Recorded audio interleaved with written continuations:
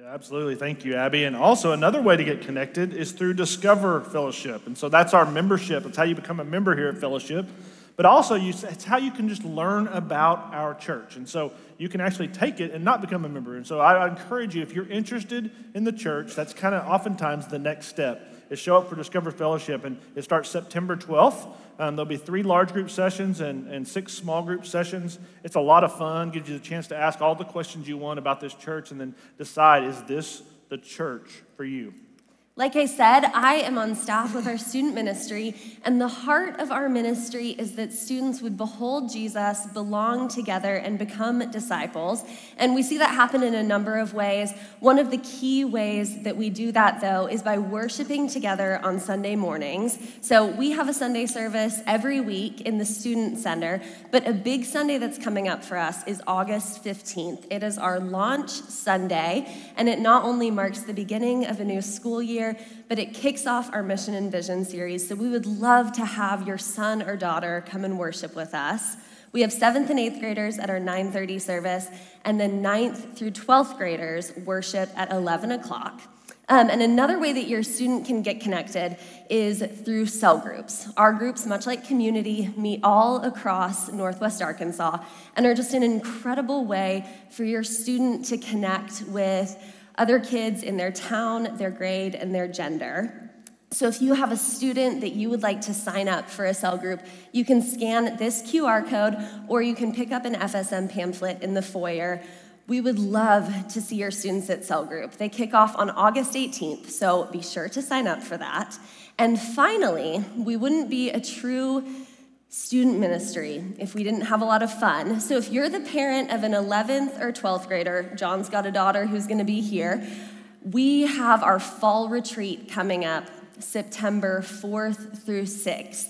So put that on your calendar, remember those dates. It is such a fun weekend. We have community, we have worship, they get to learn and grow, and honestly just laugh together. And I think that's what a lot of us need after this last year. So look out for more information. Sign-ups will start soon. But if you just want to stay connected with FSM, you can download our app in the App Store. It's FSM NWA. Just search that, you'll find it. And when you download that, it connects you to cell group curriculum, our calendar for the year. We have parent resources, and you'll be able to listen to FSM sermons there. And you can also follow us on Instagram. Our handle is fsm.rogers, and you'll get information there. You'll see updates about upcoming events, links to signups, and pictures of your kids. So follow us along. Thanks, Abby. Many of you may have seen more folks wearing these this week, and especially today. And we're asking that, or maybe you saw the note from the elders, and we're asking you to prayerfully consider just wearing a mask during the service, just to keep folks around you safe and to keep you safe, hopefully just for the next few weeks. But ask you to consider that. As we start off our service this morning, as you hear that update, or as you hear words like variant or mask or surge, how does that make you feel? And for some people, that might cause anxiety. For me, you may or may not realize this, but I was a germaphobe before germaphobes were cool, back before pre-COVID. And it causes anxiety. And for some, those words may cause anger and frustration. And then for some who've suffered loss, they would cause grief. But as we approach the throne this morning, and as we're about to sing the song we're about to sing, the writer poses this question: who can stop the Lord Almighty? Who can stop the Lord? I'll ask you that question, fellowship. Who can stop the Lord Almighty? No one. That's right. No one and nothing. And we will worship to that end this morning. Would you join me as I pray to start off our service? Lord, we're so grateful we get to gather. We're so grateful that no one or nothing can stop you. And Lord, we come today to worship you. We're grateful for that. We're grateful for your Holy Spirit, and we're grateful for your holy word. We pray all these things in Jesus' name. Amen, church. Well, would you stand and worship with us this morning as we celebrate a God who is here with us now?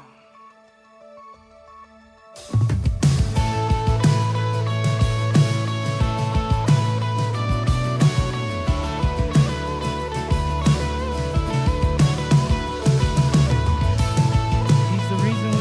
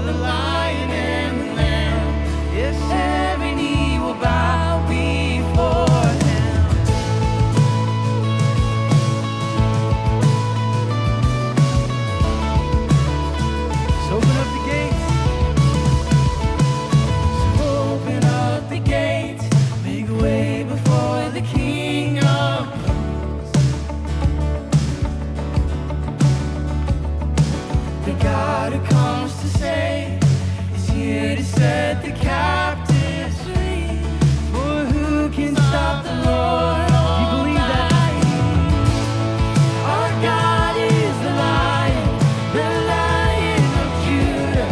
He's roaring with power and fighting our battles. Every knee will bow before Him. Our God is the Lamb that was slain for the sin of the world. His blood breaks the chains. Every knee will bow before the Lion and the Lamb. Yes, every knee will bow before Him.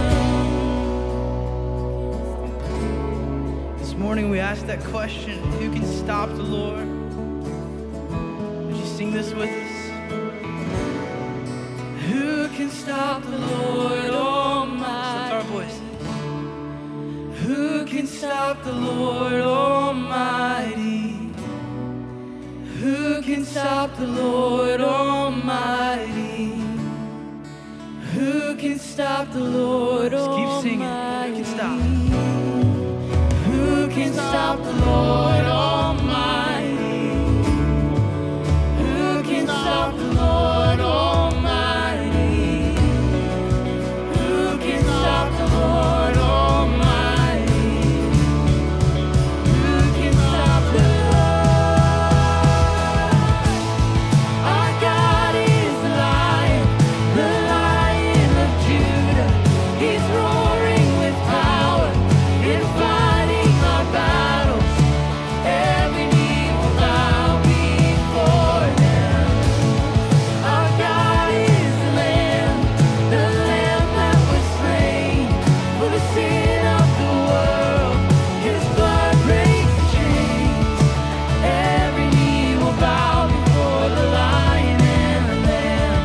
Yes, every knee will bow before Him.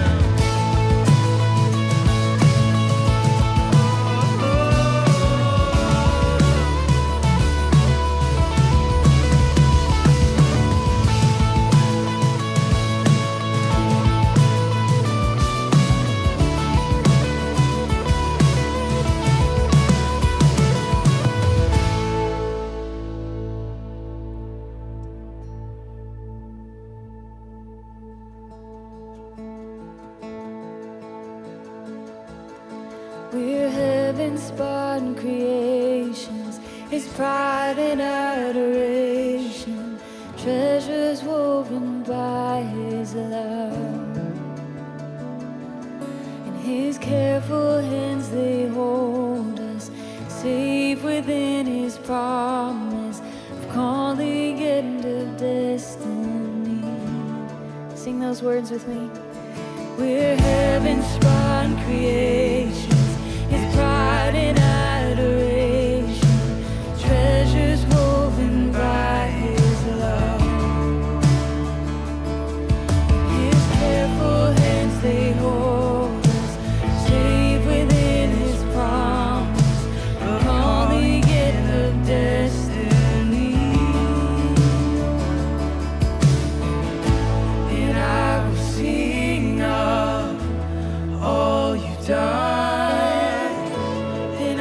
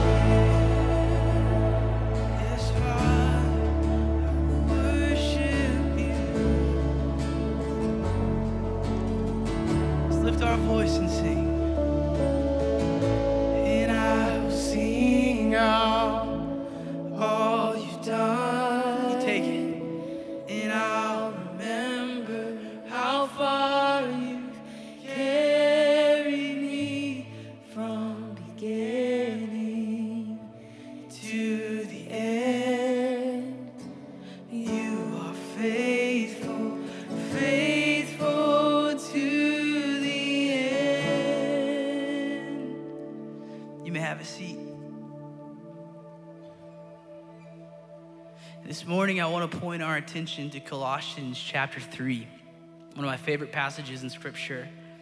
It's all about who God calls us to be. This is what it says.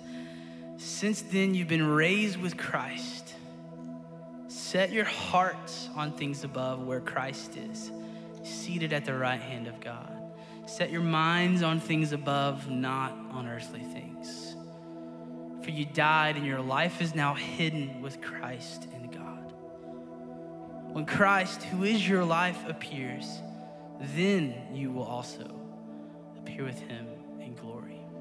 You might be feeling the weight of the world this morning, the weight of not measuring up. And this is something that I've actually been processing myself through the last month or so. And there's a question that I've been asking myself, and this is what it is who has Christ called you to be today? Who has Christ called you to be today? I'm so glad it's not my financial situation. I'm so glad it's not the clothes that I wear or the car that I drive. I'm found in Christ, the King of Kings and the Lord of Lords. And if you search throughout Scripture, there's so many beautiful passages where God tells you who you are. Because the world's telling you over and over again who they think that you are. They're telling you over and over again who they think that you are. And Christ says, no, this is who you are. So I want to pose this question this morning and just give you some time to think. Give you some space to ask the Spirit to reveal to you who Christ has called you to be today. And we're going to sing this song called I Belong to Christ that we actually wrote in-house here with some of our worship team. And it sings about simple truths about who we are in Christ.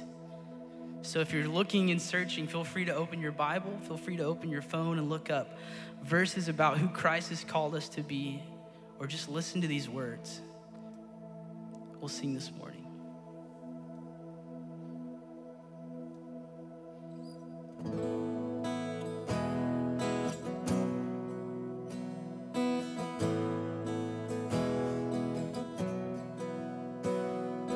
I don't belong to riches, treasures that don't satisfy, power and pleasures that always run dry. I belong to Christ.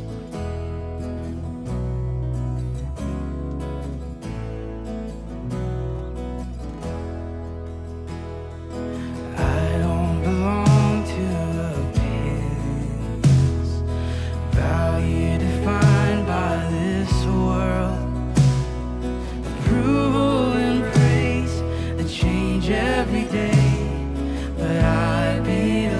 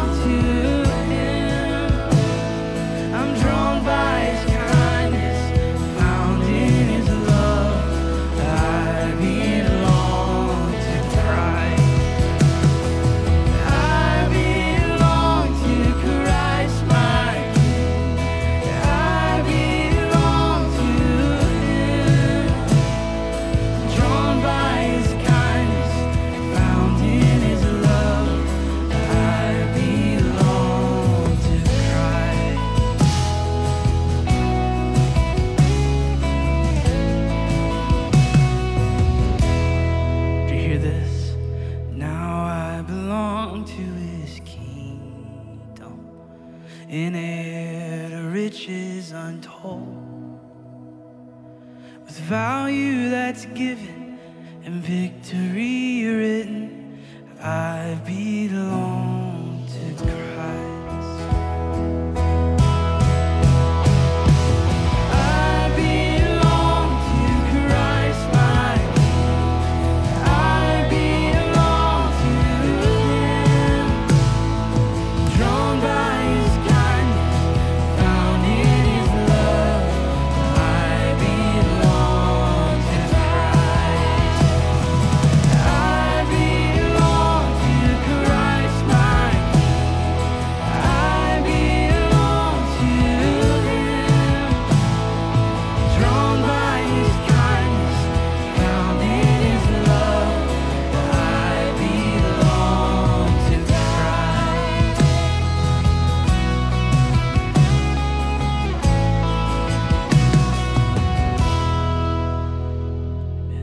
Would you check out this video this morning? We are Fellowship Bible Church. We exist to glorify God as we passionately follow our Savior, Jesus Christ.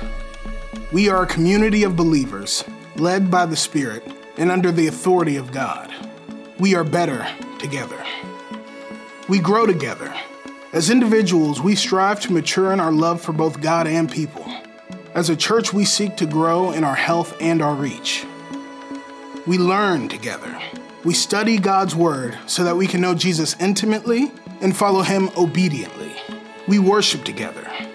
We meet each week, shoulder to shoulder, to worship the Lord, and then we scatter across Northwest Arkansas to live our lives worthy of His name. We gather together. We come together face to face in small groups where we create a space to know the Lord and be known by others. We serve together. Arm in arm, we use our gifts and resources to make a difference locally and globally. We are on mission to love people well. We believe all people matter to God, are created in His image, and are worthy of service. We are Fellowship Bible Church.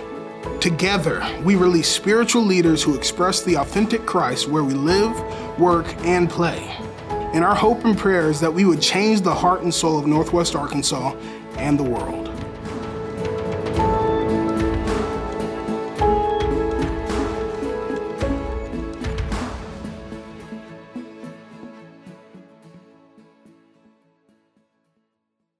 We were the leaders. I had just started at church here, so it's a number of years ago. So I was supposedly a small groups expert because I think my title was small groups pastor. And we had this community group that we had in our home. And for those of you that are new to Fellowship, or maybe you're tuning in online, our community groups are basically just a small group. It's our largest expression here at Fellowship. Oftentimes it's men and women together meeting in homes, studying the scriptures. And so it was not good. It was a group of people that was eclectic. We all knew Sherry and I, but they didn't know each other. And so we'd invited all these people together. And, in hindsight, I could make a list of things I would do different now and have done different in groups after that. But for some reason, this group did not gel. It did not click. And it was not fun. And so by the time we reached May or June of the following year, we decided as a group not to go on, not to continue through the summer. And I think as I closed that living room door our front door for the last time, we were all relieved. And it was interesting because after that time, I kind of lost my confidence. I thought, man, I'm a really good small group leader. And it just didn't go well that time. And so I started asking the Lord, what's going on with this? Like, what was that? What happened there? And the Lord didn't answer till about a year or two later. I was having lunch with a guy in the group, and we were talking about that group and how it was eclectic, and we were kind of having fun and laughing. And then he said, but I'll tell you this. If it wasn't for that community group, my wife and I wouldn't be married today. I'm like, what? And he started to share that they were new to the area. My wife had met his wife at the park and invited them to the group. They started going to Fellowship, eventually ended up in a good community group. But he was talking about our group, and he said, man, we were at a tough place. I had lost my previous job. We were here in Northwest Arkansas. I was under a lot of pressure in my new job. And he said, we were not in a good place in our marriage, and if it wasn't for that group, we wouldn't have made it. Then it's about another year later, I'm sitting at lunch hearing a guy share his spiritual story. And he's sharing about how he came to Christ. And he said, actually, it was in his community group, that same group. And so afterwards, I'm like, dude, what? You never told me you came to Christ in our community group. He's like, well, I didn't really know. We were studying through probably the book of Ephesians or something like that. I can't remember. And he said, it started to become clear over time. And he goes, I didn't know how to articulate it. He had come to faith in Christ in our living room. You see, even in our worst attempts, when you gather a group of people together, whether it's big or whether it's small, and you open up the scriptures, the Holy Spirit moves and God changes lives. And that's why we're starting our new series today called Come Together. That we believe it's important for we as a church to come together. And together, we are going to look at the scriptures for the month of August, and we're going to see what the scriptures and what the Lord says about the church. We're actually going to press the pause button. We're stepping away from our typical series of going through a book of the Bible. We'll jump back in September, and we're going to look and see, and we're trying to answer two questions. Who are we as a church, and where are we headed? Who are we as Fellowship Bible Church of Rogers, and where are we headed as a church? And here's what I think you're going to find. We will be reminded as a church, we are committed to things like growing in Christ together. That's our topic for today. Learning together from the scriptures, worshiping together shoulder to shoulder, which, as you may have heard earlier, it might look a little different for a little while. Hopefully not long, but we may look just a little bit different for just a little while. And we're also committed to gathering face to face. And you might need to get creative with that too, that maybe it'll look a little bit different. Maybe you'll have to move to the back porch again. Maybe be ready to sweat a little bit, right? Maybe instead of face-to-face for just a little while, maybe it's Zoom to Zoom, who knows? But do whatever you have to do to gather together, even during this hard time. We'll find that we're committed to this thing called making disciples together, or at Fellowship, our lingo we use is produce spiritual leaders who know and can express the authentic Christ, and then we release them to minister in their area of giftedness and passion together. Here's our big idea for this morning. Healthy churches and healthy followers of Jesus grow.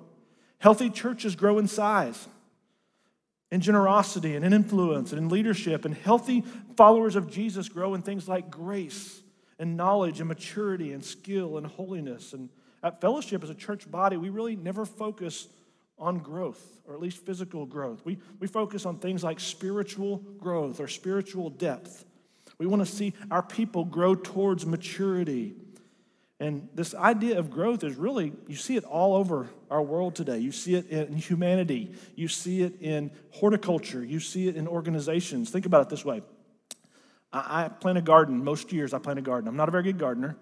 Hopefully I'm a better small group leader than a gardener, but I'm not a very good gardener. But I buy the little plants, or I get seeds and I plant them, and then with a little bit of water and some good soil and some fertilizer, what happens over 60, 70, 80 days, about the July 4th every year, there's a fruit. You see, healthy things grow, and eventually healthy things produce fruit. Or think about this. So you had a baby, and you go to the doctor. What's the first thing they do? They weigh your baby, don't they? They measure the length of your baby, but see, because healthy things grow. I still remember, it's been a number of years ago now, but our son was playing on a soccer team, and the team was going to Dallas to play in a tournament. And we had not bought new soccer shoes for the year, and he kind of wanted these fancy shoes, and so we were saving up the money to get him, and we hadn't got him, and so he had to wear last season's cleats, and I knew they were going to be too small, but I was like, you'll be okay, just go play the tournament. And he went with another family, and he played all week, and he came home, and he said, man, Dad, I didn't play very good. My feet hurt the whole time. I'm like, well, I knew your shoes were too small. Let's go buy some at the store. And so at that time, he was wearing an 8.5, and so I told the guy, I said, let's try it on a 9.5, and we tried it on, it's too small. And then we tried on a 10, too small. 10.5, still kind of too small. We end up buying a size 11. He goes from a size 8.5 to a size 11. You see, healthy things grow, even teenagers. Yeah, not only am I a poor community group leader, I'm a poor parent too. As a church, now more than ever, we need to be committed to gathering together and to be the church. And one of the main components we see for growth in the New Testament is this idea of togetherness. You know, the book of Acts is where the church starts, and it gives us a great picture of the New Testament church. And the first couple of chapters, I believe, are some of the most fascinating in the whole New Testament. It starts off with Jesus after his resurrection, before his ascension. He's telling the disciples, stay right here in Jerusalem and wait for the coming Holy Spirit. And that's where we'll pick up the story this morning. If you would, turn in your Bibles to Acts chapter 1, verse 6. And it says this, so when they had come together. Hey, every time you see the word together this morning, we're going to say it together, okay? So when they had come together, they asked him, Lord, will you at this time restore the kingdom of Israel? So they ask him this question. Jesus has come back to life. They're like, okay, it's time for us to reign. And Jesus says, hey, it's not for you to know the times or the seasons that my Father has fixed by his own authority. But then he says this, he gives them a promise. But you people, you church, you will receive power when the Holy Spirit comes on you. And you will be my witnesses right here in the city and all around the countryside and to the very ends of the earth. Because this thing called the church is going to be born. And then Jesus ascended into heaven, and his disciples returned to Jerusalem just like he told them to. And they went back to that upper room, and let's see what they were doing. Look at verse 14. All these, with one accord, were devoting themselves to prayer together. Yeah. They'd gone back to Jerusalem. They were in the upper room, and they were waiting, and they were unified, and they were in prayer together. Just a side note here, how many of you own a Honda Accord? It's a really holy car. I don't know if you know that or not, but if you look here in the scriptures, it's the only automobile listed in the scriptures that says they were all in one accord. Can you believe that? That's a dad joke. Sorry, I should have brought my mug. But they were together. Look at verse 1 and 2 of Acts chapter 2. As we turn the pages to Acts chapter 2, this thing called the church is coming. It says, when the day of Pentecost arrived, they were all in one place. They were doing just as they were supposed to do. And suddenly there came from heaven this mighty rushing wind. It filled the whole house. And then a couple verses later, you would see in verse 4, they were filled with the Holy Spirit. And then for the rest of Acts chapter 2, it's so incredible to see how this group of believers who are becoming the church, how they live life together. And we would look at that. That's actually a sermon for another Sunday in this series, but we're going to skip down to Acts chapter 2, verse 46. We pick up the very end of that when it says, and day by day, attending the temple together and breaking bread in their homes, implied together, they received their food with glad and generous hearts. So what did the early church focus on? Well, what we've seen, they're studying the scriptures together. They're being taught the word of God together. They're spending time eating meals together, having all kinds of fun and fellowship together, observing the Lord's Supper together, and spending time in prayer together. You see, there's something about this togetherness that God's growing them up in their faith and then growing up this new thing called the church. And let's look at the result. They received their food with glad and generous hearts, and praising God and having favor with all the people. Think about that growth. Right there, just what he listed. They received their food with glad and generous hearts. The result was joy and generosity. And they were praising God, that they were all in unity, having favor together. And the result of all this togetherness was spiritual growth. And if we were able to see the passage just preceding this, you'd see there's this sense of awe all around them. And those who had things and those who had resources were sharing their resources with those in need. And it was just this thing going on over and over. And it reminds me of something I experienced earlier this summer. I had the opportunity to go out and visit Ray and Elizabeth Evans' home, or what was their home. Their home burned down earlier this year. They had a beautiful view of the lake. this beautiful view of the lake. And their home burned down. It's a pretty traumatic thing. They lost everything. And in Ray's words, he said, I've always been the one with things helping out other people. I've never been in need like that. And all of a sudden they found themselves and they had nothing. And people just started ministering to them and sharing with them. And so they got a group of people together at their home, and they're going to rebuild on the foundation. And Sherry and I showed up, and we came by boat. So we parked at their dock, and as we were walking up the hill, I'm like, I'm not sure which house is theirs. It became pretty clear pretty quick. It's the one that wasn't there. It was just a foundation. And it was a little bit surreal as I walked up, and you could just see the foundation. But then I looked over to the side, and there were all these people. It was their community group and their neighbors and their friends, and they invited it over to write verses on the foundation wall before they rebuilt. And it was really ministering to me about how they shared about how everyone had ministered to them. There was even a guy there that had like 5 fishing poles. And he's like, here you go. I mean, and Ray just said, we don't have anything. We're having to buy things again. And their neighborhood ministered to them. Their community group ministered to them. Their friends ministered to them. Matter of fact, one of their neighbors who wasn't using their home at the time just said, hey, move into our house for a while. See, that reminds me of the New Testament church, just taking care of one another together. You focus on the depth and the unity. The Lord takes care of the breadth of your ministry. Not only was there spiritual growth within this body of believers, look at the end of verse 47. And the Lord added to their number day by day those who were being saved. Now put the day by day part aside for a minute. That's pretty amazing in and of itself. And just look at the first part. And the Lord added to their number. Who took care of the growth? Yeah, God did. God took care of the growth. And that's really how we try to focus here at Fellowship. Sometimes it's a little bit hard, but we try to focus on spiritual health. We try to focus on spiritual depth, and we ask the Lord to take care of the breadth, and He always has. And you may say, hey, not every church is going to grow to be a megachurch. Not every church has to grow to be a megachurch. And it doesn't mean your church is more spiritual if it grows bigger. That's not the indicator. It's one indicator of health. And I'll tell you this, there's a lot of organizations and a lot of churches out there that probably have grown a lot that aren't very healthy. But oftentimes it is a good indicator of health. Healthy things grow,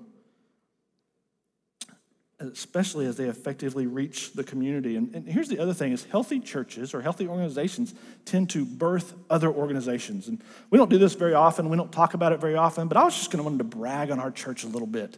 And I don't really have a lot to do with this, so I can brag on it without getting prideful. But you think about over the years that Fellowship's existed, we've planted or helped plant or helped start many different congregations and churches. Think about Mosaic. Out of this congregation started, and it's this healthy congregation that meets here on Saturday nights. It's a part of us. The Grove Church, do you remember the Grove Church? Started right here in this building, met on Sunday nights for years. My wife was their first children's director. She worked every Sunday night for a while. And then they decided to meet on Sunday mornings, and they moved down to Fayetteville. Now it's this healthy, well-led church. Celebrate Recovery that meets on Friday nights. Many of you are involved. It's its own healthy body of believers. The Samaritan churches, Samaritan Fellowship churches, you may or may not realize this, but they're at the Samaritan Community Center in Rogers, at the Samaritan Community Center in Springdale, there are churches at both those locations called Samaritan Fellowship. And this church has helped start those churches and resource those churches in addition to the Samaritan centers over the years. We love partnering with them to reach the underserved in the area, so much so that as they've had a leadership change, we're sending 2 of our staff there off the Mosaic team. Scott Page is going to lead Samaritan Fellowship in Rogers. Matt Newman's going to lead Samaritan Fellowship in Springdale. We're committed to serving and partnering with those churches. Then you might have heard about this little church called Fellowship Fayetteville. Have you heard about that? It's one of our congregation, part of our congregation, and it's launched out of this body of believers. And instead of building a bigger facility here, they said, hey, let's do something down there. And they're blossoming and growing. Talking to Chip Jackson this week, and he was on his way back from one of these small groups where he meets with pastors from around the nation. And I asked him, I said, hey, how many people are you partnering with right now? He said, right now, they have active partnerships with 100 churches and organizations. Isn't that amazing? And he's showing them how we plan. He's showing them things that he's learned in his years of pastoring.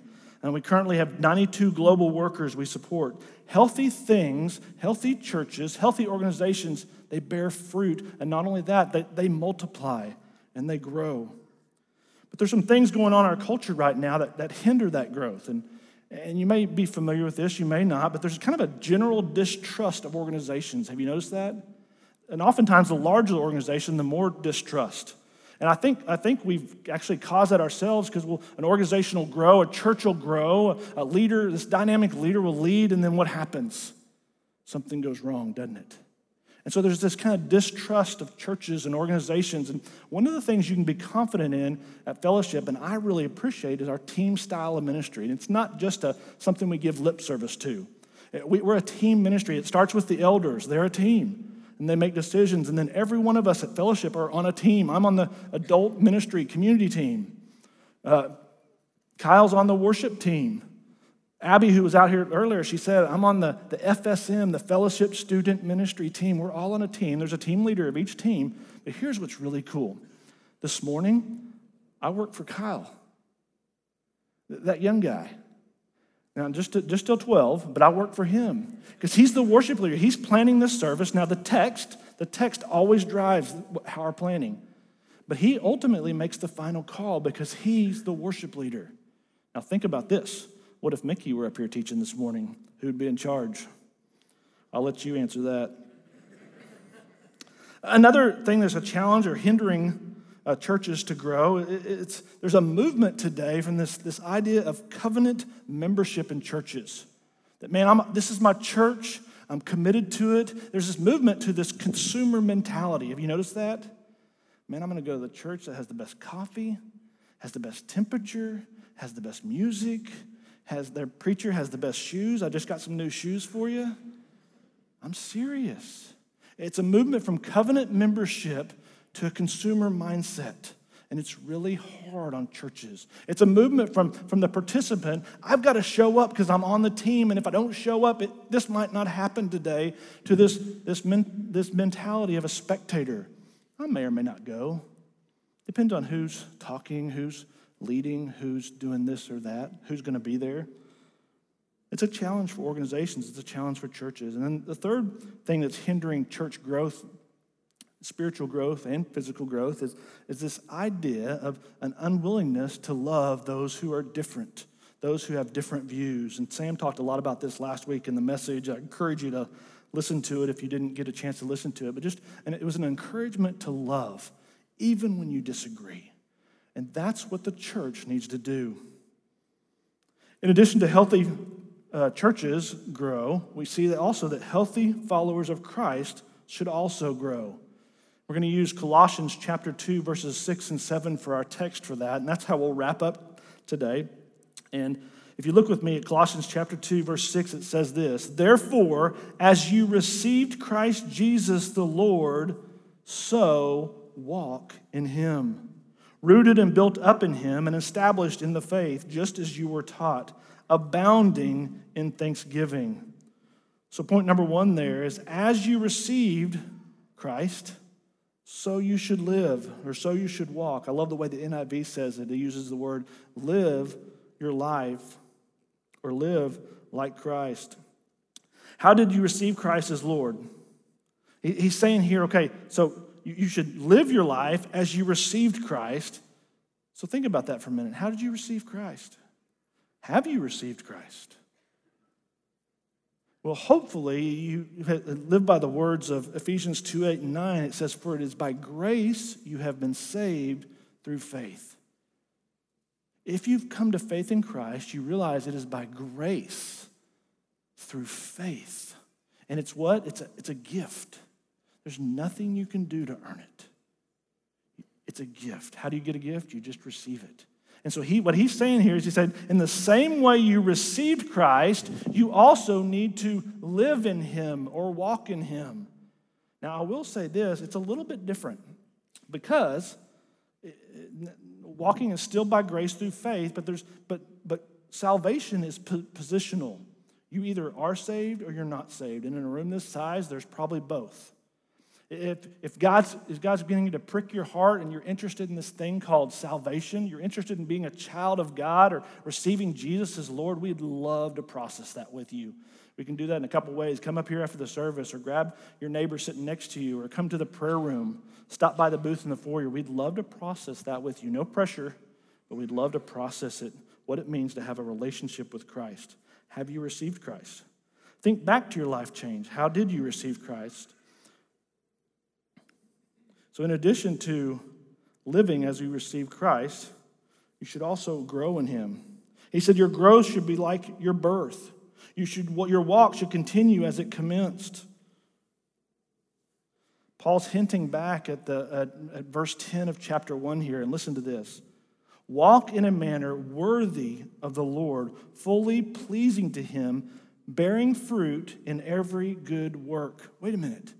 I thought you said, just like salvation, that the sanctification thing is by grace through faith. It is, but it requires a little effort. This sanctification is a process. Salvation is a position. You either are saved or you're not saved. Now, there's an already part that you have this promise of eternal life in heaven. You have a promise of a life on earth with Jesus, but it's positional. You either are saved or you're not saved. And the sanctification process, it's a process. And it does take some effort. Paul even calls it every good work here. But sometimes you got to get up early, don't you? Sometimes you got to read your Bible even when you don't feel like it. Sometimes you got to show up for that group even when you don't want to. We led a community group in our neighborhood. It was actually a good group, by the way, but we led a community group in our neighborhood for a couple years. We didn't drive to community group for 2 years. It was awesome. We had folks from different churches. We had folks that didn't go to church, and we just did community group together. It was a little messy, you know. People don't understand how community group works. They didn't show up as often as much, but it was really fun. But I remember one Sunday afternoon in the fall, football was on, and my two teams happened to be playing. And it was kind of like one right after the other, and so it was a long afternoon of football. And I was supposed to be preparing my community group lesson because I was leading. But I was having trouble focusing on my lesson because football was on. And as the time grew on, I was trying to think of a way I could get out of going to group. I didn't feel like it. And I wasn't preparing like I should. And if I wouldn't have been leading, I probably would have tried to figure out a way. But I showed up to group that night. And as I was leading the group, a lady in our group shared a word from the Lord. She actually shared a scripture. And that scripture was for me. I tell you, it was like the Lord was speaking to me. And you see, I think the enemy didn't want me there. He didn't want me to hear what he was revealing to her through her study. And I think that's the importance of showing up. Because not only, if you're supposed to bring the sketty, there wouldn't be any sketty, but you got to show up. And sometimes you got to get up. And sometimes you got to sign up, and you got to follow through. And that's what we're encouraging you to do. So just like you live in him as you receive Christ, you also were rooted to be built up. He says rooted and built up in him. This idea of rooted is kind of a fixed thing. The way the tense is for that word, it's kind of like you're rooted. It's kind of almost a one-time rooting. What's your foundation? What are you rooted to? And he says, as you were rooted, be built up. Just like that, do this, by grace through faith. But it takes some effort. Salvation is positional. Sanctification is a process of spiritual maturity. It's a long obedience in the same direction. Sometimes it's 2 or 3 steps forward and 1 step back. You know, what if the Evans family that had the house burned down overlooking Beaver Lake, what if they never rebuilt? What if they invited us to come and write verses on their foundation wall again next year? And you're like, okay, I guess they haven't got it rebuilt yet. Okay, we'll write some more verses. And then the next year they invite, hey, come out. We're having so much fun with this. Come out and let's write some verses on the wall. And are you not going to rebuild? No, we kind of like it here, just in the foundation. We kind of like putting our lawn chairs out on the driveway. It doesn't make sense, does it? You see, that's what a Christian like who never builds on the foundation of Christ. It seems silly that you never grow up, you never grow to maturity. You're the spiritual infant, and you never grow towards maturity, and it almost seems silly. And what Paul's saying here is don't be that, grow towards maturity. As you received, so you should live. As you were rooted, so be built up. And then the third thing there, as you were taught, be established in truth.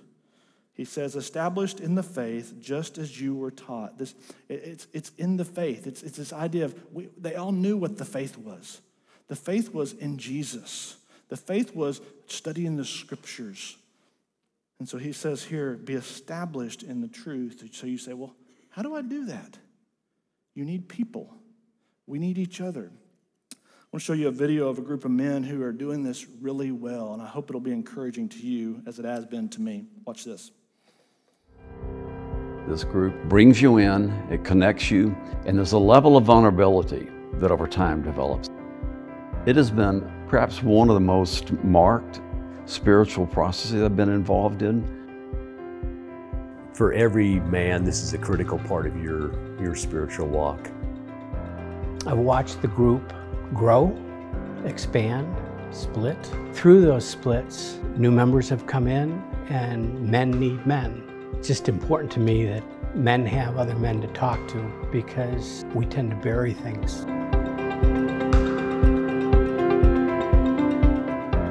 The degree of transparency, the degree of connection, the degree of camaraderie, fellowship that we found there, that I found there, was remarkable and has been such an encouragement to me in so many ways. And to know that there's a group of men, any one of whom that I could reach out to at any time that I needed something, or that I knew they would reach out to me if there was a need. It's been a real remarkable change just in my spiritual life. Right now we've got 14 guys. To see these guys come, they have a need. That need is to know Jesus better, to be better men, to be better husbands, to be better fathers, to be better grandfathers. And that's what these men's groups do for not only me, I believe for the other guys too. It has also allowed me to validate some things, and it has allowed me to study things I likely would not have looked at on my own. You develop relationships, some are closer than others, but none I would hesitate to bring any issue to. And that's been real comforting to me in my life. Have people who can mentor you and talk to you and have a deep spiritual knowledge was just critical to help me try and grow. And it's been great to kind of grow through the different stages of life with them as well. So it was just really, it's been an amazing experience for me. You could be quiet if you needed to be quiet. You could listen. You could watch other people in the interaction. You could watch other people sharing. You could watch other people hurting. And it normalized the fact that life is real. And it lets you then drop a lot of the facade. And it lets us actually achieve a degree of, I think, safety in that group, but yet encouragement to really be honest that I had never experienced before.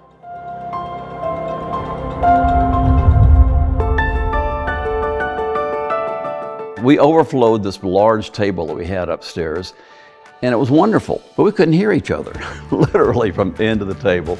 And we realized it wasn't comfortable to invite more people in. There wasn't really space to involve them. And people would kind of sometimes get lost in the conversation. So we knew it was inevitable that we needed to make room for more people to see and join what we had. When the group decided to split, it was a really difficult decision because you had made some great friends and you knew you weren't going to see them on a consistent basis. But it was the right thing to do. You know, we needed to do that, and we needed to step outside and say, okay, it's up to us. Everybody needs to invite someone new into the group and grow, and our group has grown because of that. If we want to be that light to the world, and if we want to go out and bring other people and encourage other people, we have to make those hard choices and divide the group and encourage more people to come in. I think without the men's group, where not only did I look forward to our meetings on Tuesday morning, but I look forward to encountering those guys in the community, seeing them out and about. I look forward to doing things with them. We had meals together, we got families together. I think that pulled me in and really made me feel this is more of a family situation. I'm actually involved at a level where we have a relationship. I have people that I know care about me, and I'm not sure I would have on my own plugged in at that level without the encouragement of the men's group. Well, I think men have a bad tendency to be loners, and I think that's bad for us to do that. And so, first of all, I think you deal with that isolation by becoming involved with the group. I think if you're honest within the group, that God leads you deeper. And I think that's part of that dynamic of feeding off of each other in the group.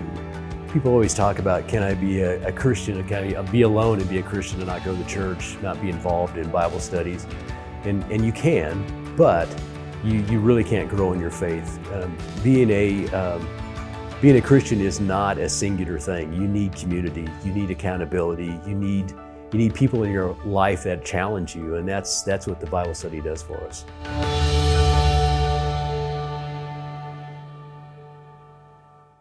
Followers of Jesus grow. Healthy groups grow. Healthy churches grow. Though those guys, there's a saying, you ain't no spring chicken. I think I can say this because I'm close to them, but those guys aren't spring chickens. They're not youngsters, but they're still growing in the relationship with Christ. And I think that should say something to the rest of us, especially if you're younger. You're quite a bit younger. We've got men's groups. We've got women's groups. We've got Celebrate Recovery groups. We've got community groups. We've got marriage groups. We've got all kinds of groups. We've got groups for grief. We've got groups for parents of or grandparents of their grandkids or something like that. We've got groups. We've got groups for singles. We've got groups for young professionals. We've got all kinds of groups. We'll get you plugged into a group. You need people where you can be face to face. And lastly there, he gives us the secret sauce, abounding in thanksgiving. You know, a year that we've had, a year and a half of a pandemic, that's a good word. That's the secret sauce for survival, for the abundant Christian life. Can you learn to be thankful no matter what's going on? I'm telling you, it sounds so simple and elementary, but why do we struggle so much to be grateful? You know, one thing Sherry and I do in the evenings is a lot of times we'll take walks around the neighborhood. Sometimes it's just to get away from our kids. And if you got young kids, you'll get to the place where you can leave for a few minutes. But we go and we start, and sometimes we're just complaining to one another. And then invariably one of us will go, hey, let's just say what we're thankful for. And we'll just go back and forth. And then it becomes this time of prayer. Sometimes we even have to just apologize for what we said earlier to one another, because there's this heart of thankfulness. Nothing's changed in our circumstances, but we've become more thankful. And if you can figure that out, it will change your outlook on life, even if your circumstances don't change. And we've got a great metric or a way to measure where you're at on your spiritual maturity. It's called the spiritual growth wheel. It starts up there, that purple part. It's you become born again. And some of you need to take that step of faith. You need to step into the family of God. You need to receive Christ, and we would love to help you do that. And if you do that, you become a spiritual infant. And spiritual infants are characterized that you don't know what you don't know. And it's okay. We would love to help you. We've got all kinds of classes and groups and things. We're going to throw a lot at you this month of opportunities to get involved, and just encourage you, step into something. And then the next step is spiritual child. And a lot of people in our church are there. You're just a spiritual child. You're focused on self. How can I grow? I want to learn this. I want to do that. And if you continue to grow, you move to a spiritual young adulthood. And a spiritual young adult is focused on others. They're great servants in the church. They're the folks that go on mission trips. You're the folks that show up when you need someone to show up, and we're so grateful for you. But then there's this fourth quadrant, and this is where we'd love for people to get to. It's called spiritual parenthood. And you see, to be a spiritual parent, you have to have spiritual children. You've got to take the time to pour into somebody else and help them grow up. It's just like being a parent, and it's not easy. And typically, you've got to have a spiritual parent pouring into you to kind of continue in that, because it's hard. It's not positional, it's a process. And so we would love to push you towards spiritual parenthood. We'd love for everyone here to be making disciples of Jesus Christ, because that's the Great Commission. We want to be a Great Commission church who's also a Great Commandment church, and we love people well. So you may say, how do I do this at Fellowship? I've given you a little bit of a hint to it, but it's really simple. You do it shoulder to shoulder in worship. Just be a part of church. We recognize it's a little bit different right now, but hopefully this too will end soon, and we'll be back shoulder to shoulder in worship. Your children are shoulder to shoulder in worship. Face to face in small group. Make sure you're in a group or two and you're connecting. Make sure you're in a discipleship relationship. And then third, arm in arm in service. It seems like those who serve, both in the church and in the community, are the ones that grow the most spiritually. I don't know, there's just something to it. And I'll give you this last challenge before I close. You're going to be hearing more about this 1 Timothy series we've got coming. It's not only a sermon series, you also got the journal. It's also a Bible study and community group study. And I just encourage you, jump into it. We're going to be selling those in the next couple of weeks out in the foyer. You can download it for free off the internet. But it's going to be a great opportunity. And maybe if you've never studied the Bible before, you could learn these inductive techniques. It'll take you deep. You'll hear about it in the next couple of weeks, but I encourage you, step in with us. Study it in your own personal time. Come to church and hear it taught. Join a group. Study it together. Would you join me as I pray for us? Lord, we're so grateful that we get the opportunity to grow closer to you, to grow towards spiritual maturity. And Lord, I know you're not so concerned about where we're at on that chart. You're not concerned whether we're a spiritual infant or a spiritual parent. You just want us headed in the right direction. And Lord, would you lay it on our hearts today of what we need to do to grow closer to you and to help someone else grow closer to you. Lord, would you move in our hearts as we respond in song?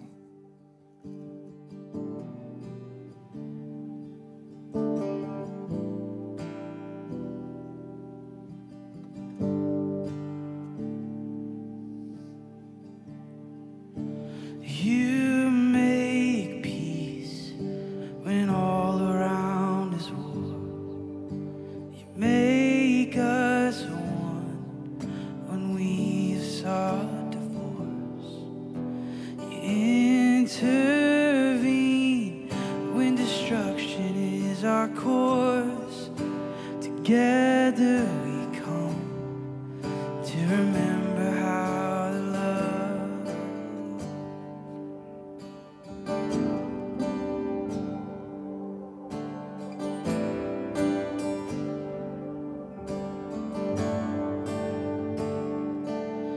In your kindness you lead to repentance. By your mercy we're found in our sin. At the table forgiveness is tasted and seen. Shoulder to shoulder we come to remember how to love.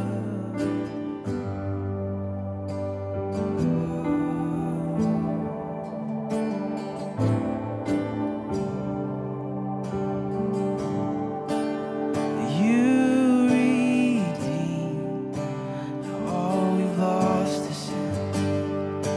You reconcile divisions we have built. You restore all the broken in our midst. Together we come to remember how to love.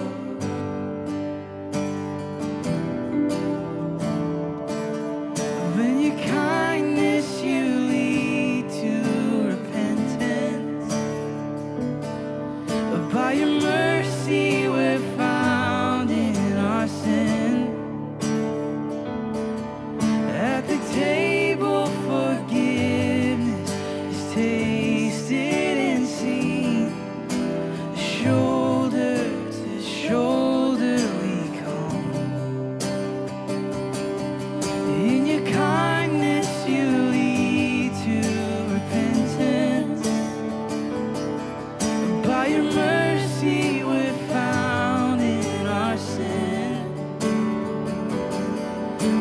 the table forgiveness is tasted and seen. And shoulder to shoulder we come. Yes, shoulder to shoulder we come.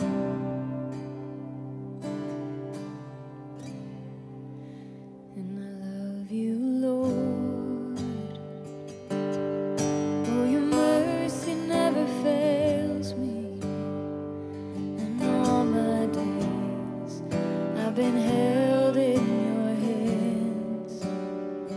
From the moment that I wake up until I lay my head, oh, I will sing of the goodness of God. Let's stand and sing this together all my life. 'Cause all my life you have been faithful. All my life you have been so, so good. With every breath that I am in, oh, I will sing of the goodness of God. And I love your voice. You have led me through the fire and darkest night. You are close like no other. I've known you as a father. I've known you as a friend. And I have lived in the goodness of God. 'Cause all my life you have been faithful. All my life you have been so, so good. With every breath that I am able, oh, I will sing of the goodness of God. Yes, Lord, 'cause your goodness is running after, it's running after me. Your goodness is running after, it's running after me. With my life laid down, I'm surrendered now. I give you everything. Your goodness is running after, it's running after me. Oh, your goodness is running after, it's running after me. Your goodness is running after, it's running after me. With my life laid down, I'm surrendered now. I give you everything. Your goodness is running after, it's running after me. Sing these words with me. All my life. 'Cause all my life you have been faithful. All my life you have been so, so good. With every breath that I am able, oh, I will sing of the goodness of God. Yes, I will sing of the goodness of God. Amen. And as we prepare our hearts to leave, I want to read this benediction over you. It's from Hebrews chapter 3, verses 12 through 14. See to it, brothers and sisters, that none of you has a sinful, unbelieving heart that turns away from the living God. But encourage one another daily, as long as it is called today, so that none of you may be hardened by sin's deceitfulness. We have come to share in Christ, if indeed we hold our original conviction firmly to the very end. Fellowship, if you need prayer this morning, we have the parishes over in our prayer room. We'll see you next week. Go in peace.